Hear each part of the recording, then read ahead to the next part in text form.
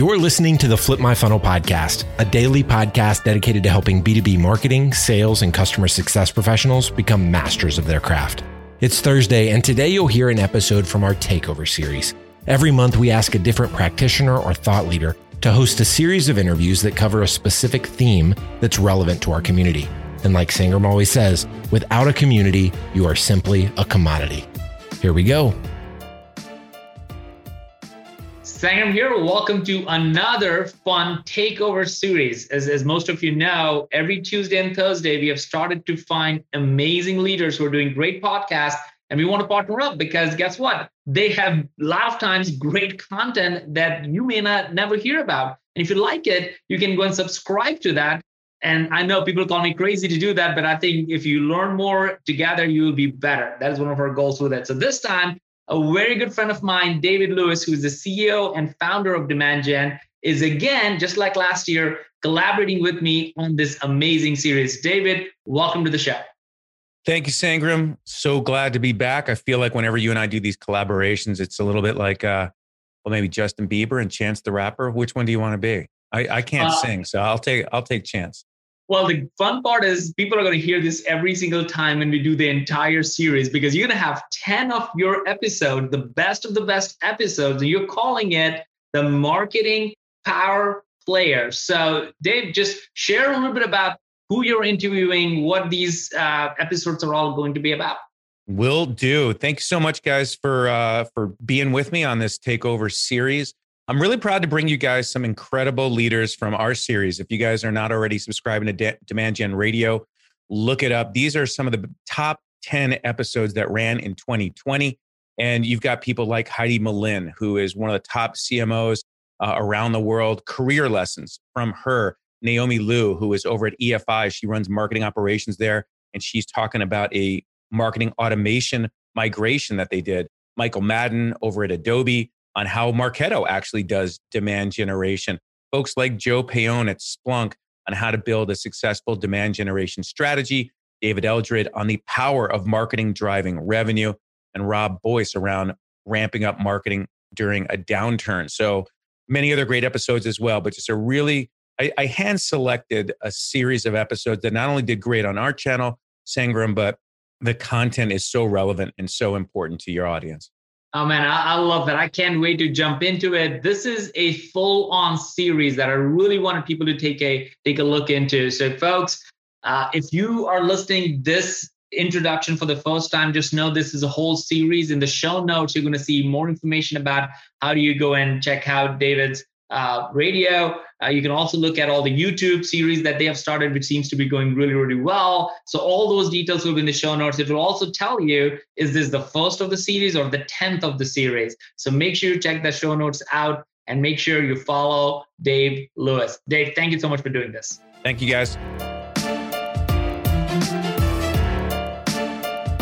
All right. Welcome, everybody, to another episode of Demand Gen Radio. Today, I am joined by none other than Michael Madden, who is head of demand generation for guess who? Marketo, an Adobe company. Michael, great to have you on the program. Thanks for joining me. Thank you for having me. Great to be here. And you've gotten this question before. I'm not the first. I probably won't be the last. Any connection to the John Madden family or the Steve Madden shoe line, the shoe dynasty? You know, it's funny you ask. It really depends. There is no connection, but it really does depend on who you're talking to. If you're trying to impress that person, if you're never going to see that person again, not uncommon that I do something like that at Starbucks. However, also not uncommon that I give Starbucks barista the wrong name entirely, like Optimus Prime, just so they can yell, latte for Optimus Prime in the Starbucks, and you feel pretty awesome when you walk up and get your coffee. I can see that. You're in one of the best ski places in the world because you are in Colorado. I am in California, and I go skiing very often with my family at North Star in Tahoe. You never been there, have you? I have been there. Oh, yeah. So you probably, if you rented, as a lot of rental places, you go in and you type in who you are. And when my girls were very young, and this is the Britney Spears era, they would type in Britney Spears just for the same reason to have it called out that Britney Spears was getting her ski boots, and everybody was kind of disappointed when no, it was just my daughter, wasn't Britney.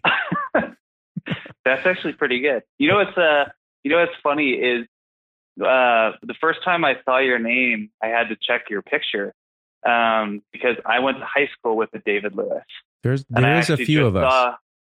I just saw David Lewis at my 10-year high school reunion, and I thought, man, like, what a great name. And I know another David Lewis. It's just funny. We have two clients who have David Lewis's, and I will tell you that one time I got a very disturbing call, and it was one of our clients who was really ripping David a new one. And at first, when the message started, it was, "Hey, David, this is so-and-so. I won't mention their name. I just want to let you know that I didn't appreciate what went on in the meeting today. I felt it was backstabbing," and went on and went on. I'm like, who, what? Huh? And then I realized, yeah, okay, this isn't me. And then I had to do the awkward call, which is, you called the wrong David Lewis. And let's just say that person was a little embarrassed, but hopefully that resolved for them. But every once in a while I get emails. Hey, let's jump into what we want to talk about today. I do want to ask you one other question. I'd love to hear the transition story from Fisher Instruments. You ran demand generation there. You were there for several years, and then you took on and came to run demand generation at Marketo. And what I'm really curious about is not only that transition, but what was it like to take on and go to Marketo? Because you kind of have to feel that responsibility, right? Of, we better be best in class or try to get there if we're Marketo using Marketo. So how did that all come about, and what was it like to take the responsibility of demand gen at Marketo? Yeah, so a lot of good stories in there. So I started at Fisher Investments when I was like 22 or 20. Yeah, I was 22. This is my second job out of college. The first one was kind of a shorter stint than I would have wanted it to be. But I came out of college into a little itty bitty, like 13-person asset management company. Stayed there for 8-9 months, worked on like digital marketing, the website, just batch and blast emails to like Constant Contact. And then I got to Fisher Investments. And what's funny is it's diagonally across the street from Marketo, the headquarters in San Mateo. And so I was just, like a marketing specialist. I was running what they call remarketing, which is just basically sending emails every week to prospects. And these are prospects that, are typically an older crowd. They have, a lot of investments, and we're essentially trying to, get them to change money managers. And so one day, pretty early on into my time at Fisher, one of the guys who was in charge of sales and marketing, who was like, I don't know, 8-10 levels above me, something crazy. It's like, "Hey, Mike, we're thinking we're going to roll out Marketo. We think you're going to be a guy that's going to really help. Like, you're going to help a lot." And I said, "That's great. I don't know what that is, but yeah, okay, that sounds good. Whatever you need, I guess I'll help." And then one way or another, we kind of went down this path of, in the next couple of months, implementing Marketo. We had a technology partner come on to get the system stood up for a pilot. And post-pilot, we hired a guy to run the instance. And after probably, 5 months, it wasn't working out with that guy. Mm-hmm. And we had gotten to this point where our own Marketo instance was hurt. I mean, it was like really hurt. And so here I am, I'm 23, and they say, "Hey, listen, so we're spending a lot of money on this thing. We need this to work, and we need you to fix it." And so no small task, because we were a very big company. I was very, very fortunate in that someone well above me made the decision that I needed a consultant that was going to help me rebuild this thing from kind of the inside out. Fortunately, that consultant was a man named Chris Russell. And Chris Russell was the ex-marketing operations director at Marketo for 3 or 4 years, like between 2011 and 2014. And, there's a difference between consultants that are like, "Yeah, I know the product and I can, tell you the features and how it works." And then there's other guys that are like, "I can literally solve any business use case you want. You just give me, a login. I'll do it. And that's the kind of guy Chris was. And so Chris and I sat down for about 2 years rebuilding this thing to be an enterprise level product or enterprise level instance of Marketo, with many, many burritos in between, sitting down and rebuilding. And then it got to a point where my dad told me, he was like, wouldn't it be cool if you could go into work and like talk about Marketo and other people would know what you were talking about, like talk in Marketo language? Mm-hmm. And I said, yeah, that would be pretty cool. And he said, well, what are you doing? Like, isn't Marketo across the street? Why don't you just go over there? And I said, that's a really good point. And so I walked across the street. I interviewed. Turns out Chris, my old consultant, hired the VP of demand gen back in the day named Heidi Bullock. No, Heidi well. And Heidi walked into the room after I had interviewed with a couple people. She closes the door and she's like, I have to tell you, it is an honor to meet you. Chris Russell sent me a note about you, and you guys work together.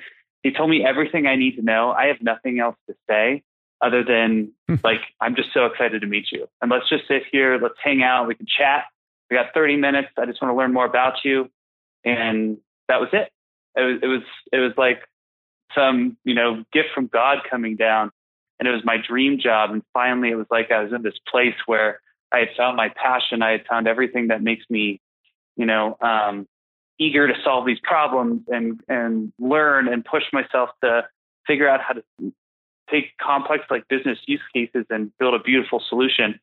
And so, yeah, here I am almost 4 years later and kind of doing the same thing today. Same challenges. I appreciate the backstory. And since you said it was, almost dream state, and I really, want to hear the truth, because every marketer out there, it's a tough job, especially in the world we live in with digital transformation, transforming companies. Are you living the dream? What is it that you love about what you're doing? And what is it that, I won't say keeps you awake at night, but is the more challenging aspects of the job? I still have that.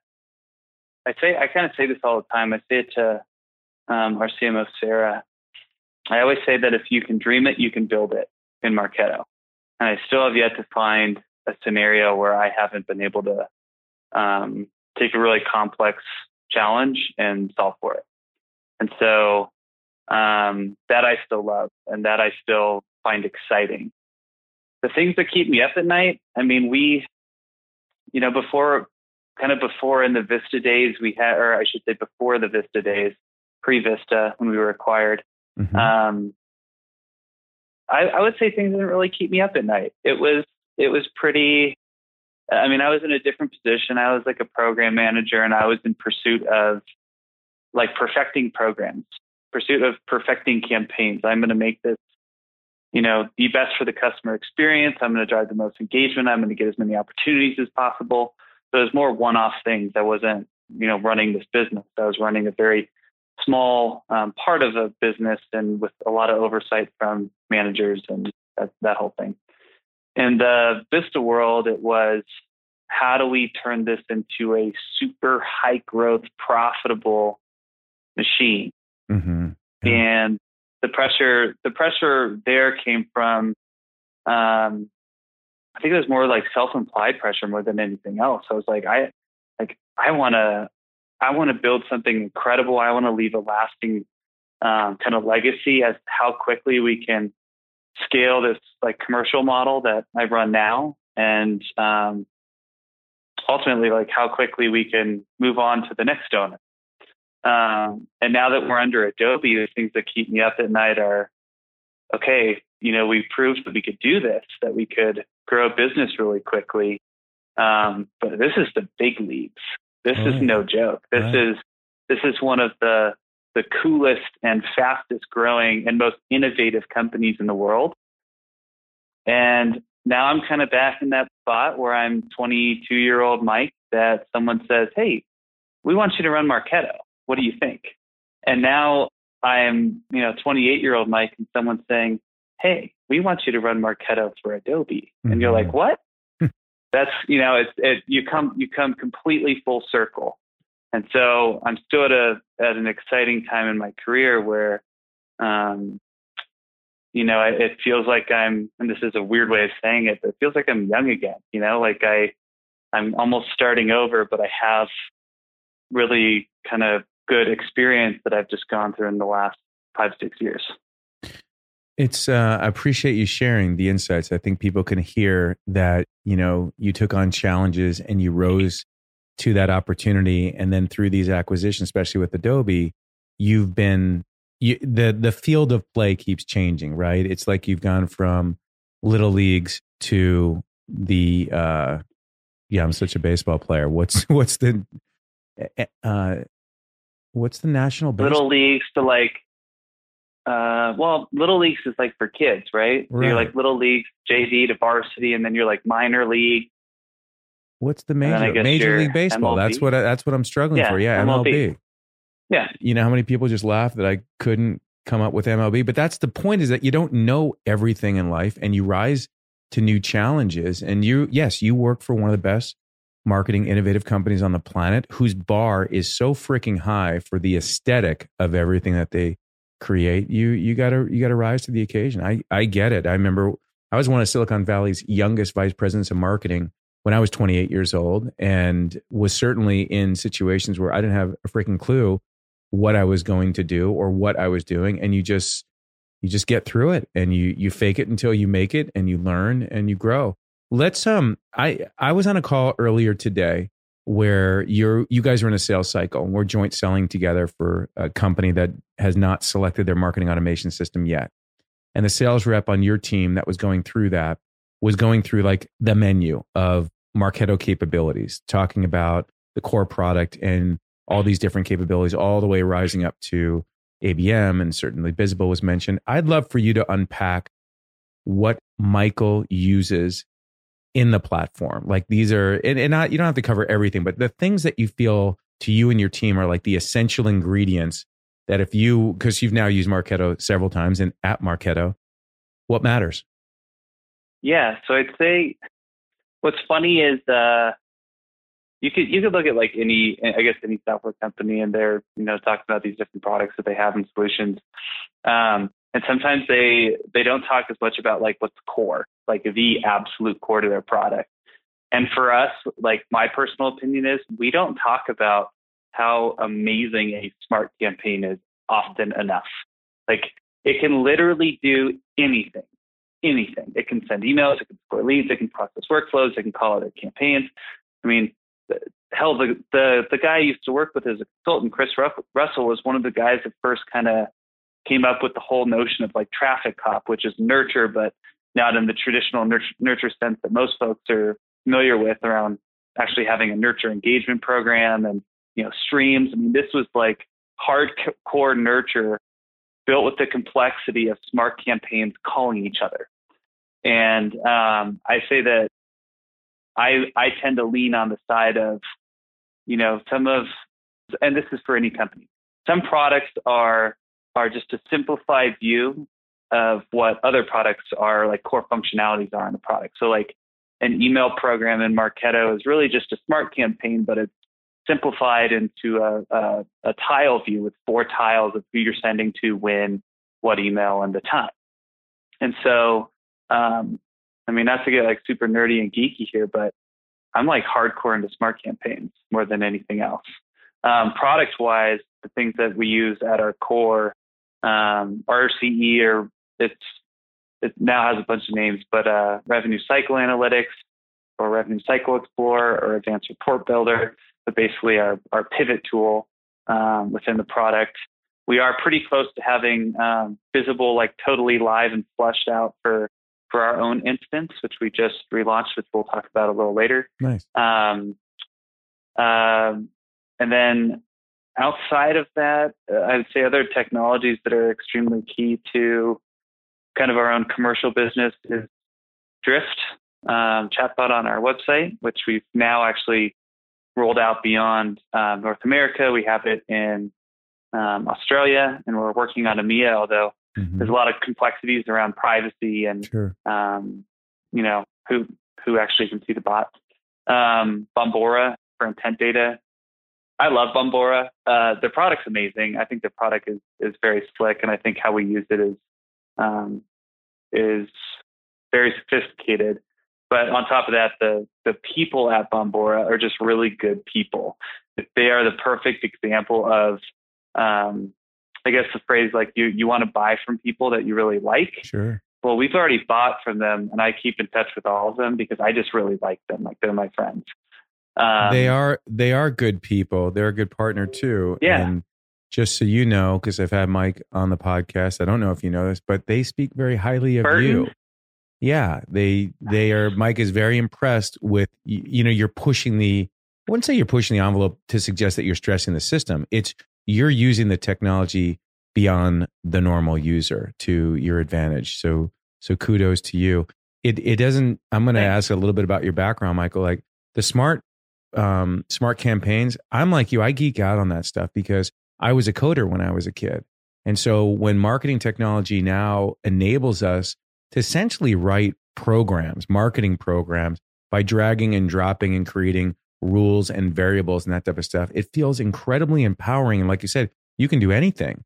You want to look at someone who's visit the pricing page and come up with some other targeting information and send them a particular email and then wait a certain bit and look and they've seen something else. I mean, if you can imagine it, you can craft the cadence. And so you got to start right with thinking about the buyer's journey, what you're trying to achieve. I loved it for like freemium or free trial stuff and just onboarding a free trial user. You and I both have so many clients together that use, their tech companies that have free trials of their applications and they want to do conversion at some percentage. And so just, being able to look in, have they logged into the application? Are they using the application? Have they deployed licenses and using data from the CRM as well as in Marketo to build those trees? My team loves building those programs. And like I said, sky's the limit.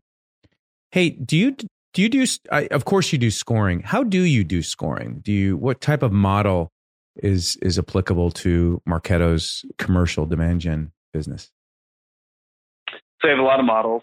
I should say a lot of different, we do have a lot of models, but we also have a lot of elements of scoring. So behavioral scoring, kind of, just like your standard run of the mill, email clicks, form completions, different content, web page visits, attending programs. Mm-hmm. There's firmographic scoring.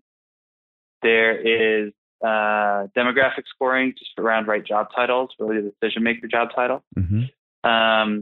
There's predictive account scoring, and then there's intent scoring.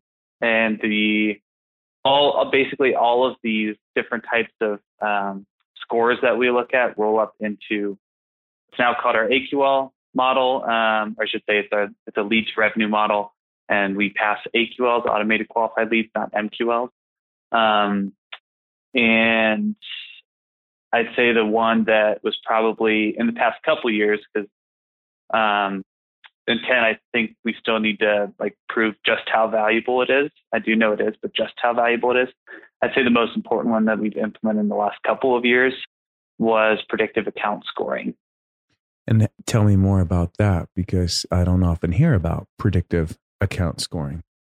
And predictive, I'm curious to get, let's stick with that, but then bolt on to that your take on predictive. I think we might hear it in your description, but it's starting to get a little bit of a big question mark around predictive and because it suggests that you're going to predict who your next customer is or when they would buy and those things like that. And is that really what predictive does or other things? But go ahead. How have you incorporated predictive into account scoring?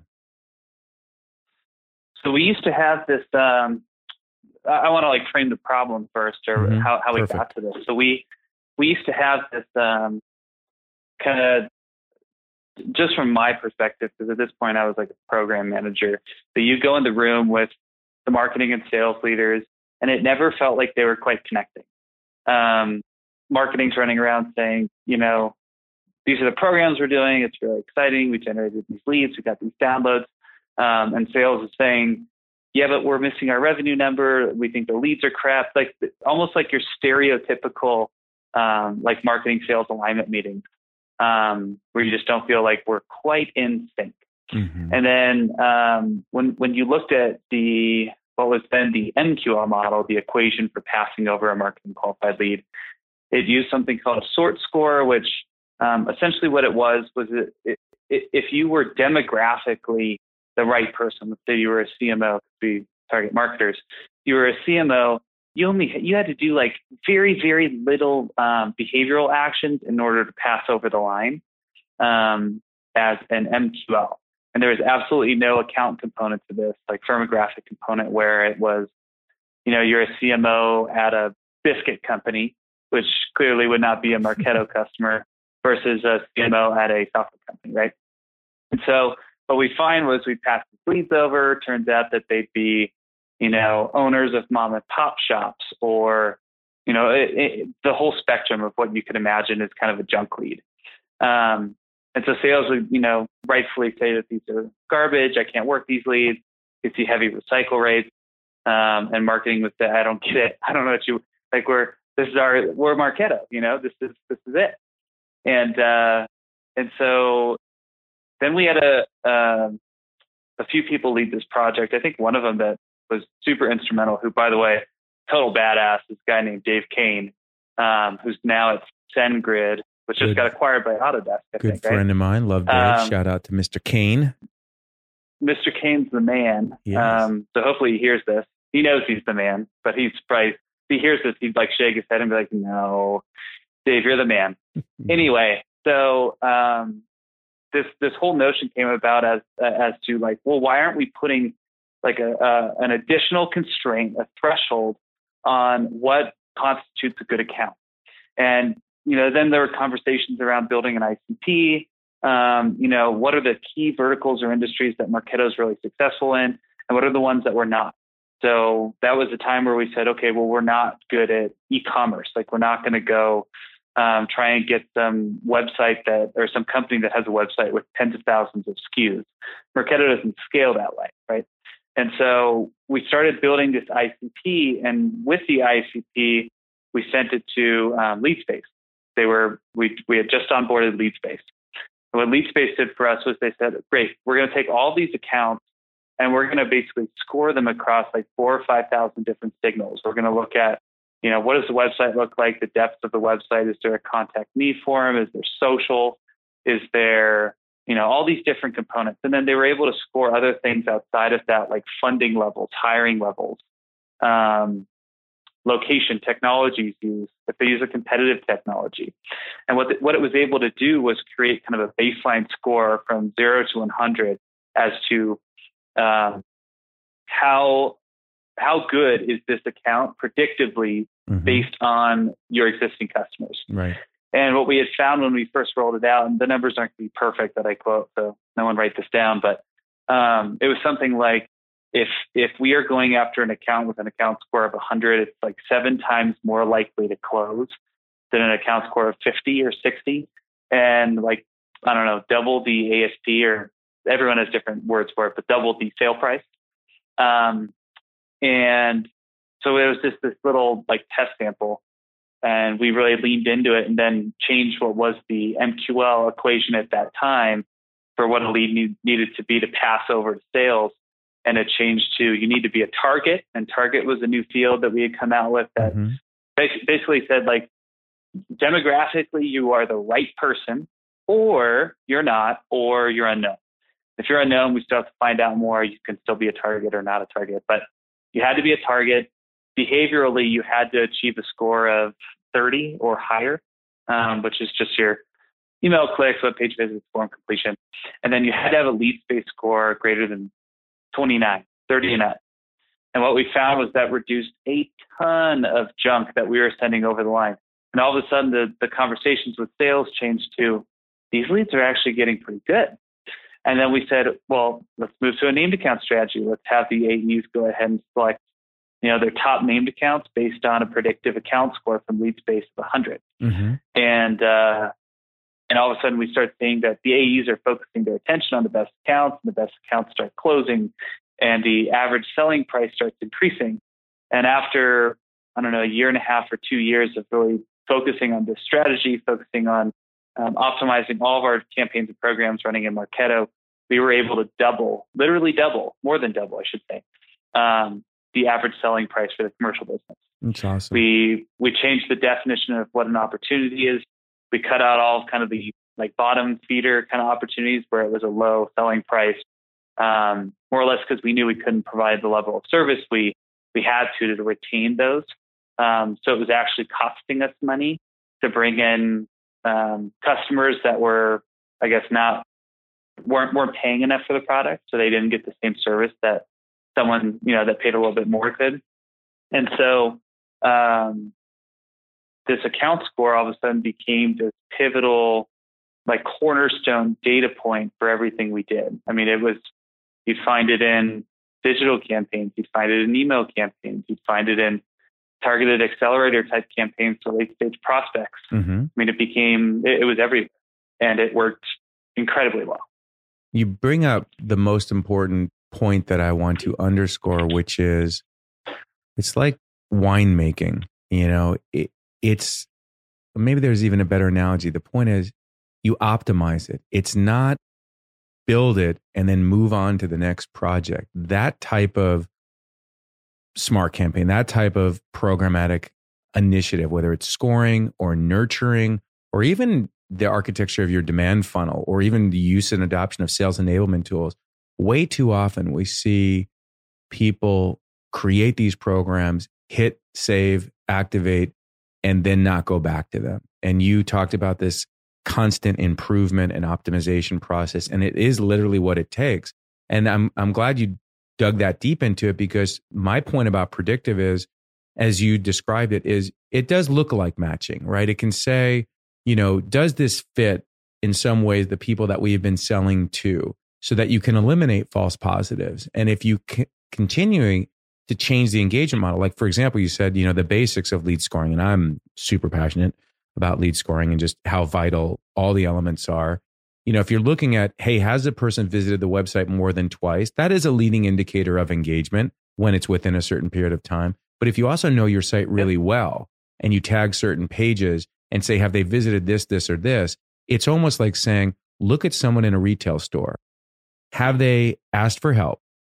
Do they have anything slung on their arm, like they're going to the dressing room? Have they looked at a price tag? Have they looked at a size? All of those signals in the physical world, we're able to look at similar type of behaviors online, but there's no default template that puts this in a Marketo or any other marketing automation system. It's applying experience and science and knowledge of buying and buying like behaviors to the model. And if you keep perfecting it and never set it and forget it, you can do amazing things in terms of the alignment of sales and marketing. And I guess that's what it took for you to really get there. Do you do the same for nurturing, Mike? Or in terms of what's the approach you use for creating and nurture streams?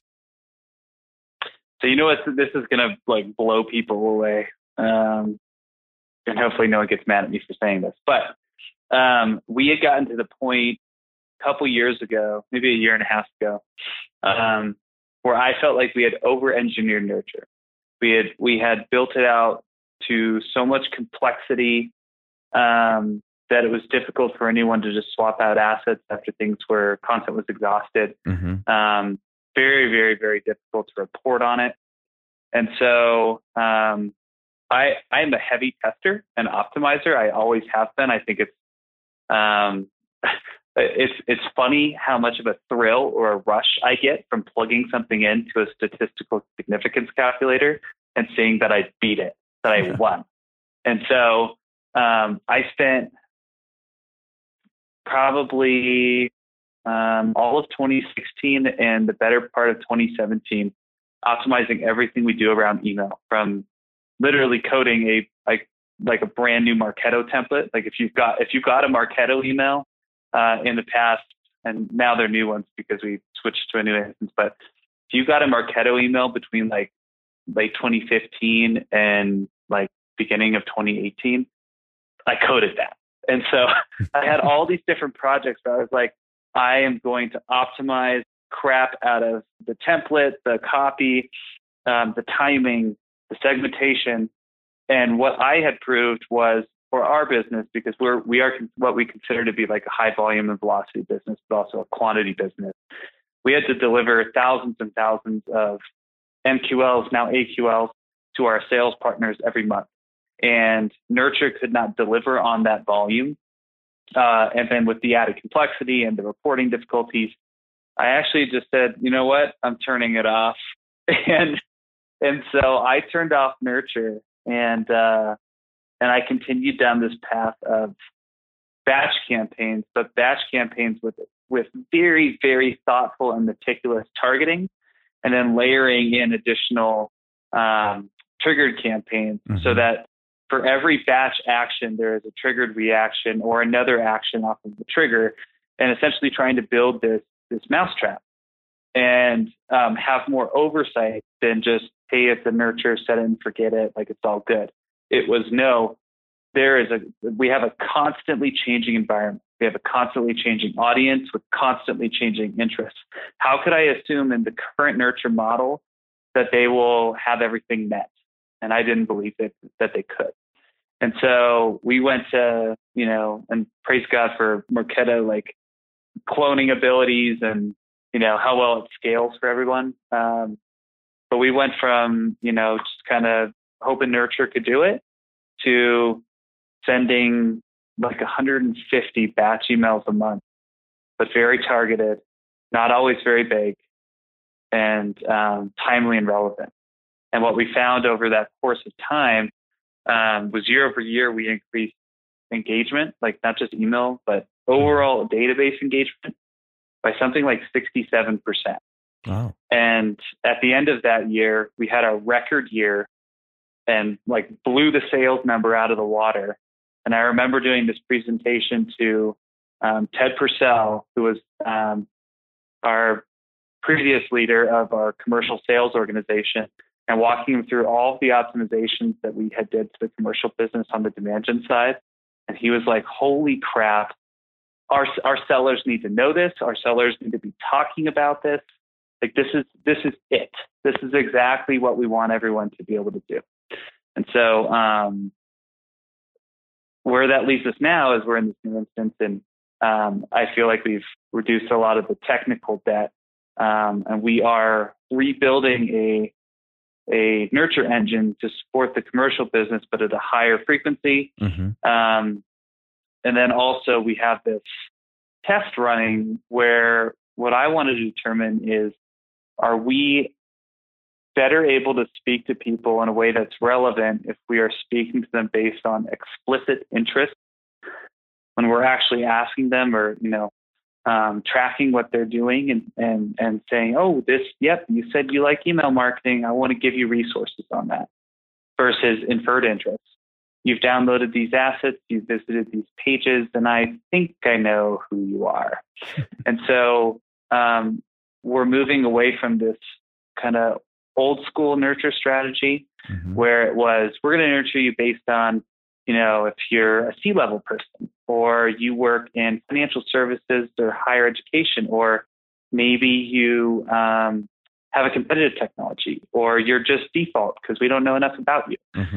To why not nurture someone with their interests? Why not, whether you're a C-level person at a small company, or you're director of marketing at Adobe, or whatever it is, everyone has an interest. Everyone's coming to our site for one reason or another, whether it's, I'm interested in marketing automation, I want to learn more about Marketo, or look, my team needs to stand up a social strategy. We don't have, we don't have a very strong brand reputation on Twitter or whatever it is.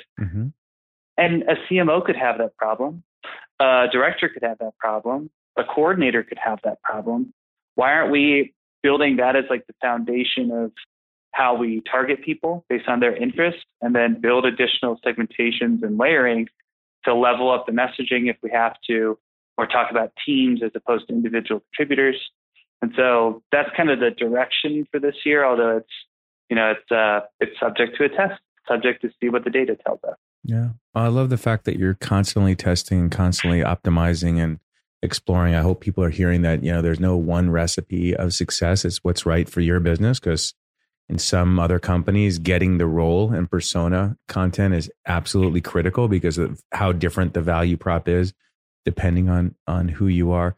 Let's hit two more topics real quick. I want to hit analytics, and I want to hit what works for you from a channel perspective. You guys do omni-channel marketing, which is great. I see you guys doing display advertising online. I'm on different sites checking stuff out. Boom, there's a promotion for the Adobe Summit or Marketo ads in the past.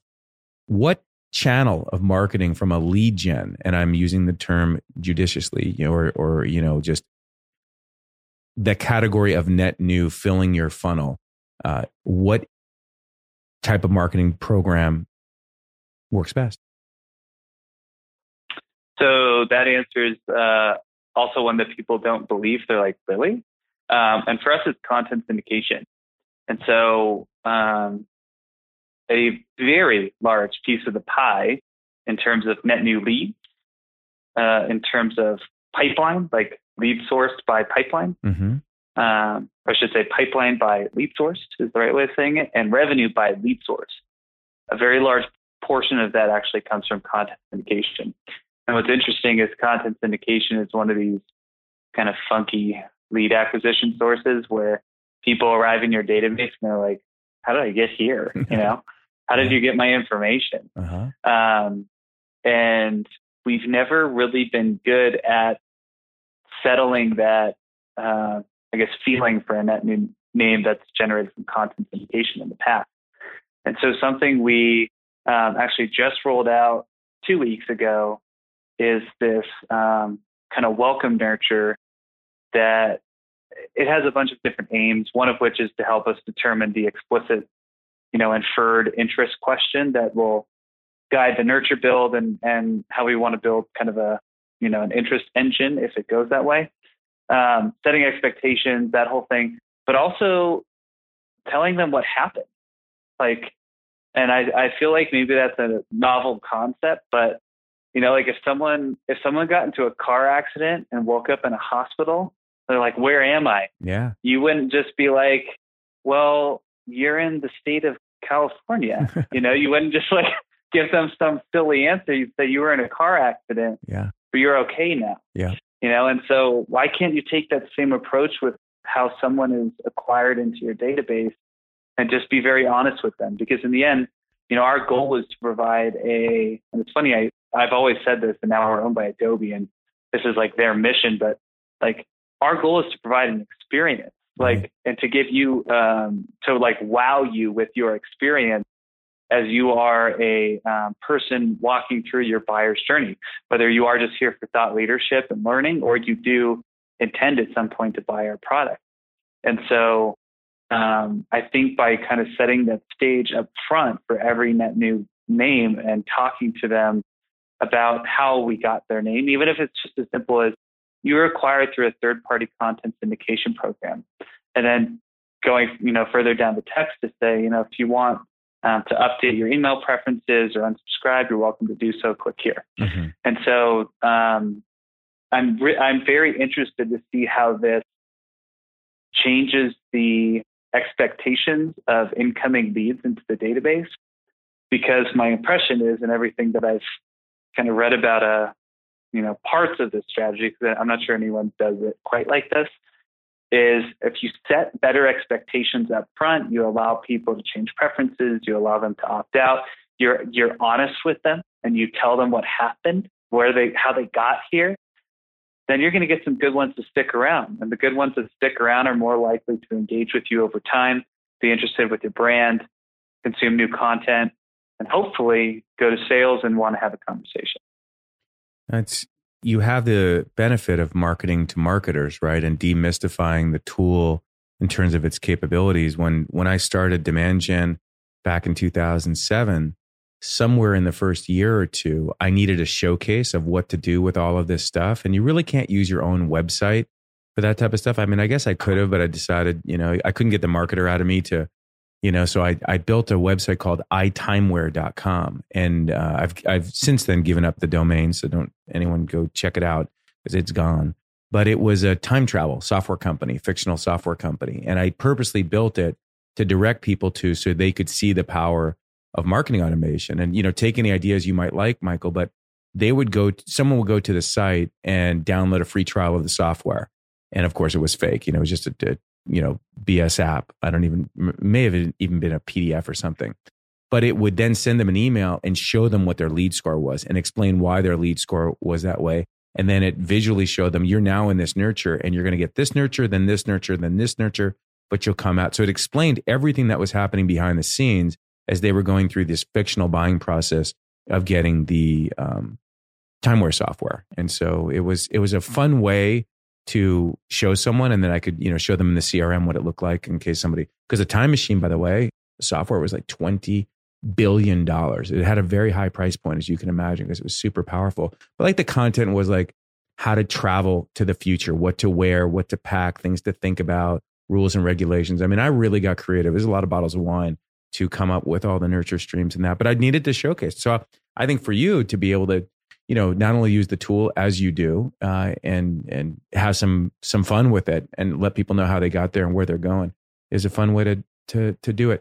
You mentioned something, and we don't have to spend time on it, but I want people to know, because we're doing a lot of these days, or a few of them.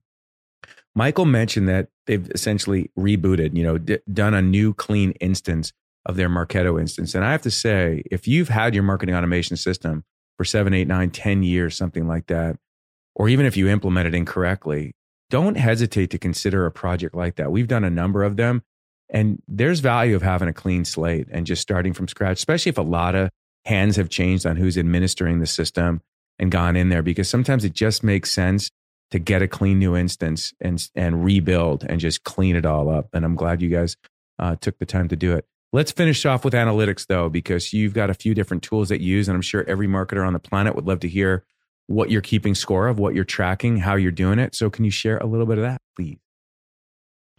Yeah, real quick, because I know I don't want to forget about this before we go to the instance reboot topic. I do want to congratulate you for Demand Gen winning Partner of the Year. Thank you. It's of course, it's quite an honor. It was a lot of work. It's been a decade plus partnership. I don't know if you know, Michael, I was worked with the team to come up with the revenue cycle analytics product. So I go back to when the product was even out before the market, but to bring success to so many Marketo clients and show them with my team the art of the possible, and then have them go down that journey together and get that recognition from you guys in Adobe was awesome. It was a highlight of 2018. Thank you for that. Appreciate it. Of course. Yeah.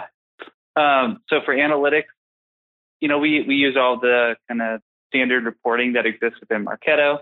I'm a really big fan of like the lead performance report. I think now they also call it like a person performance report. Just because it's so flexible, you can add the custom column in using SmartList. I just think it's a cool report. So RCE or Advanced Report Builder, whatever we want to call it, pretty critical for, I guess, like a marketing diagnosis of programs. We, in this new model that we launched, which I'll talk about next, but it's we call it the lead to revenue model, and it has these different stages, and it's basically how are you taking a lead, moving it to this automated qualified lead stage, and then it gets tele-accepted by an SDR, converted to an opportunity, which is like a stage 0. It's called an MQL, and then it gets over to an AE and becomes like an SQL when it actually gets put in a pipeline, and so on. And so it's a fairly complex model, and it's a huge departure from what we've done in the past. And as a result, and I'm sure like many of you, you've probably had these conversations where you use the phrase single source of truth.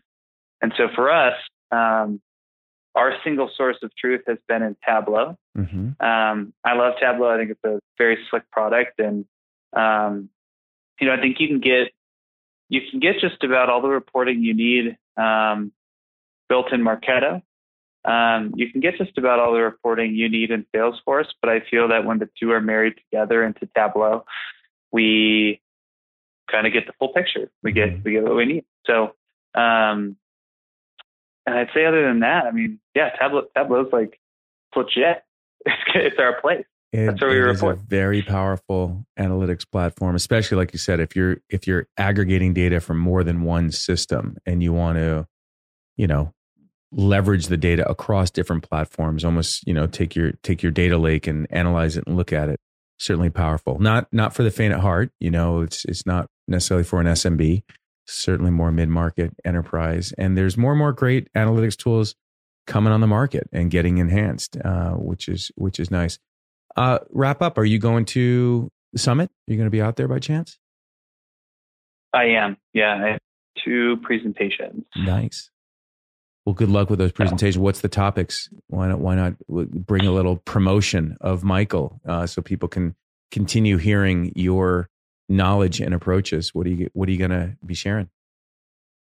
So one of them is my own session. The title is Time, Love, and Intent.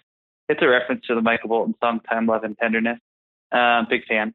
And so that's going to be all about intent data and Marketo's kind of strategy on building, I guess, from taking all of Bombora's data, all of the intent data that we could see around our accounts, and condensing kind of this broad swath of information down into a single like sniper shot data point, kind of like you have like your predictive account score, where you just say, yep, an account score, add it.